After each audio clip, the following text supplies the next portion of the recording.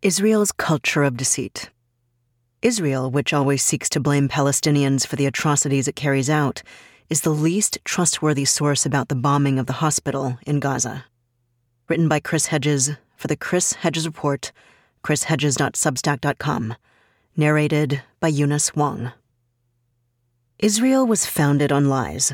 The lie that Palestinian land was largely unoccupied. The lie that 750,000 Palestinians fled their homes and villages during their ethnic cleansing by Zionist militias in 1948 because they were told to do so by Arab leaders. The lie that it was Arab armies that started the 1948 war that saw Israel seize 78% of historic Palestine. The lie that Israel faced annihilation in 1967, forcing it to invade and occupy the remaining 22% of Palestine, as well as land belonging to Egypt and Syria. Israel is sustained by lies. The lie that Israel wants a just and equitable peace and will support a Palestinian state. The lie that Israel is the only democracy in the Middle East. The lie that Israel is an outpost of Western civilization in a sea of barbarism. The lie that Israel respects the rule of law and human rights. Israel's atrocities against the Palestinians are always greeted with lies. I heard them. I recorded them. I published them in my stories for the New York Times when I was the paper's Middle East bureau chief. I covered war for 2 decades, including 7 years in the Middle East. I learned quite a bit about the size and lethality of explosive devices. There's nothing in the arsenal of Hamas or Palestinian Islamic Jihad, PIJ, that could have replicated the massive explosive power of the missile that killed an estimated 500 civilians in the Al-Ali Arab Christian Hospital in Gaza. Nothing. If Hamas or Palestinian Islamic Jihad had these kinds of missiles, huge buildings in Israel would be rubble, with hundreds of dead. They don't. The whistling sound, audible on the video moments before the explosion, appears to come from the high velocity of a missile. The sound gives it away. No Palestinian rocket makes this noise. And then there's the speed of the missile. Palestinian rockets are slow and lumbering, clearly visible as they arc in the sky and then tumble in freefall towards their targets. They don't strike with precision or travel at close to supersonic speed. They're incapable of killing hundreds of people. The Israeli military dropped roof-knocking rockets with no warheads on the hospital in the days leading up to the October 17th strike, the familiar warning given by Israel to evacuate buildings, according to Al-Ali hospital officials. Hospital officials also said they had received calls from Israel saying, "We warned you to evacuate twice." Israel has demanded that all hospitals in northern Gaza be evacuated. Following the strike on the hospital, Hanania Naftali, a digital aide to Israeli Prime Minister Benjamin Netanyahu, posted on X, formerly Twitter, "Israeli Air Force struck a Hamas terrorist base inside a hospital in Gaza." The post was quickly deleted. Since the October 7th incursion into Israel by Palestinian resistance fighters, which reportedly left some 1,300 Israelis dead, many of them civilians, and saw some 200 kidnapped as hostages and taken to Gaza, Israel has carried out 51 attacks on healthcare facilities in Gaza that have killed 15 healthcare workers and injured 27, according to the World Health Organization, WHO. Out of 35 hospitals in Gaza, 4 are not functioning due to severe damage and targeting. Only 8 of the 22 UNRWA primary healthcare centers are partially functional, the WHO says. The brazenness of Israeli lies stunned those of us who reported from Gaza. It didn't matter if we had seen the Israeli attack, including the shooting of unarmed Palestinians. It didn't matter how many witnesses we interviewed. It didn't matter what photographic or forensic evidence we obtained. Israel lied. Small lies, big lies, huge lies. These lies came reflexively and instantly from the Israeli military, Israeli politicians, and Israeli media. They were amplified by Israel's well-oiled propaganda machine and repeated with a cloying sincerity on international news outlets. Israel engages in the kinds of jaw-dropping lies that characterize despotic regimes. It doesn't deform the truth, it inverts it. It paints a picture that is diametrically opposed to reality. Those of us who have covered the occupied territories have run into Israel's Alice in Wonderland narratives, which we dutifully insert into our stories, required under the rules of American journalism, although we know they're untrue. Israel has invented an Orwellian lexicon. Children killed by Israelis become children caught in crossfire. The bombing of residential districts, with dozens of dead and wounded, becomes a surgical strike on a bomb-making factory. The destruction of Palestinian homes becomes the demolition of the homes of terrorists. The big lie, große Lüge, feeds the two reactions Israel seeks to elicit: racism among its supporters and terror among its victims. The Big Lies fosters the myth of a clash of civilizations, a war between democracy, decency, and honor on one side, and Islamic terrorism, barbarism, and medievalism on the other. George Orwell, in his novel 1984, called The Big Lie doublethink. Doublethink uses logic against logic and repudiates morality while laying claim to it. The Big Lie abolishes nuances, ambiguities, and contradictions that can plague conscience. It's designed to create cognitive dissonance. It permits no gray zones. The world is black and white, good and evil, righteous and unrighteous. The Big Lie allows believers to take comfort, a comfort they're desperately seeking, in their own moral superiority, even as they abrogate all morality. It feeds what Edward Bernays called the logic-proof compartment of dogmatic adherence. All effective propaganda, Bernays writes, targets and builds upon these irrational, psychological habits. Israeli supporters thirst for these lies.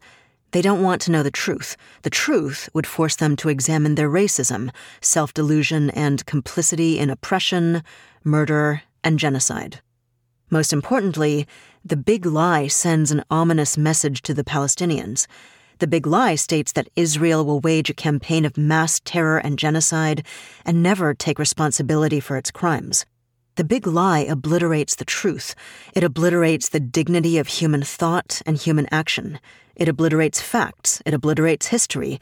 It obliterates comprehension. It obliterates hope. It reduces all communication to the language of violence. When oppressors speak to the oppressed exclusively through indiscriminate violence, the oppressed answer through indiscriminate violence. The cartoonist Joe Sacco and I watched Israeli soldiers taunt and shoot small boys in the Khan Yunis refugee camp in Gaza. We interviewed the boys and their parents afterwards in the hospital. In a few cases, we attended their funerals.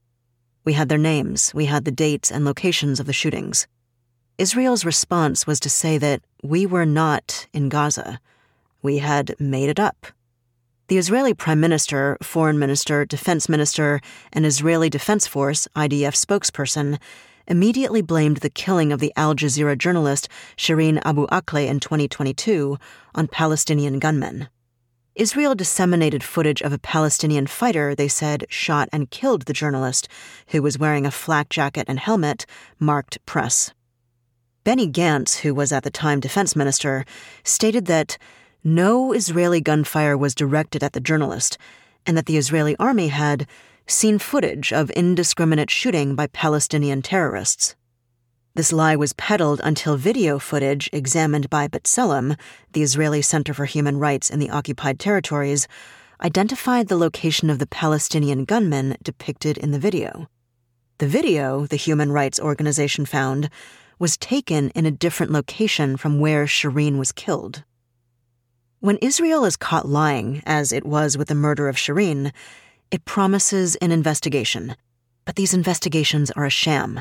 Impartial investigations into the hundreds of killings by soldiers and Jewish settlers of Palestinians are rarely carried out. Perpetrators are almost never brought to trial or held accountable. The pattern of Israeli obfuscation is predictable. So is the collusion of nearly all of the corporate media, along with Republican and Democratic politicians. U.S. politicians decried the murder of Shireen and dutifully repeated the old mantra, calling for a thorough investigation by the army that carried out the crime. A few months later, Israel admitted that there was a high possibility that an Israeli soldier killed the journalist by accident, But by then, the eruption of street protests and rage over the killing of the journalist was over, and her murder largely forgotten. By the time the conclusive proof comes out about the bombing of the hospital, it too will be a distant memory. There's dramatic footage captured in September 2000 at the Netzarim Junction in the Gaza Strip, where I saw a 19-year-old boy shot and killed by an Israeli sniper, by France 2 TV, of a father trying to shield his traumatized 12-year-old son, Mohammed al-Dura, from Israeli gunfire that ultimately killed him. The killing of the boy resulted in the typical propaganda campaign by Israel. Israeli officials spent years lying about the killing, first blaming the Palestinians for the shooting, later suggesting that the scene was faked, and finally insisting the boy was still alive. When an Israeli soldier in 2003 murdered the 23-year-old student and American activist Rachel Corrie by crushing her to death with a bulldozer as she tried to prevent the illegal demolition of a Palestinian doctor's home, the Israeli army said it was an accident, for which Corrie was responsible. The Israeli military has killed at least 20 journalists since 2001 with no accountability, according to a 2023 report by the New York-based Committee to Protect Journalists. Immediately after a journalist is killed by security forces, Israeli officials often push out a counter-narrative to media reporting, the CPJ concluded. This includes blaming the deaths on indiscriminate fire by Palestinians or attempts to discredit those killed as terrorists. Israel blocks the work of independent human rights organizations into atrocities and war crimes it commits in Gaza and the West Bank. It refuses to cooperate with the International Criminal Court into possible war crimes in the occupied territories. It does not cooperate with the UN Human Rights Council and prohibits the UN Special Rapporteur on the situation of human rights in the Palestinian territories occupied since 1967 from entering the country. Israel revoked the work permit for Omar Shakir, the director of Human Rights Watch, Israel and Palestine, in 2018 and expelled him. In May 2018, Israeli Ministry of Strategic Affairs and Public Diplomacy published a report calling on the European Union and European states to halt their direct and indirect financial support and funding to Palestinian and international human rights organizations that have ties to terror and promote boycotts against Israel. After the bombing of the hospital, Israel first released a video that purported to show Palestinian Islamic Jihad rockets which struck the hospital. The Israelis hastily removed the video when journalists noticed that timestamps showed the images were taken 40 minutes after the strike on the hospital. Israeli propagandists, aware that Palestinian rockets have little explosive power, then claimed that Hamas stored munitions under the hospital. This caused the massive explosion, they said. But if this was true, it would mean there would be a secondary explosion. There was none. And now Israel has released what they say is a recording of 2 Hamas militants discussing the missile strike on the hospital. The militants ask each other, in a self-incriminating conversation that's too ridiculous to believe, if Hamas or PIJ carried out the strike. Please, how was Israel completely in the dark about an incursion by thousands of armed Palestinian militants from Gaza into Israel on October 7th, and able to capture this incriminating conversation by 2 supposed militants?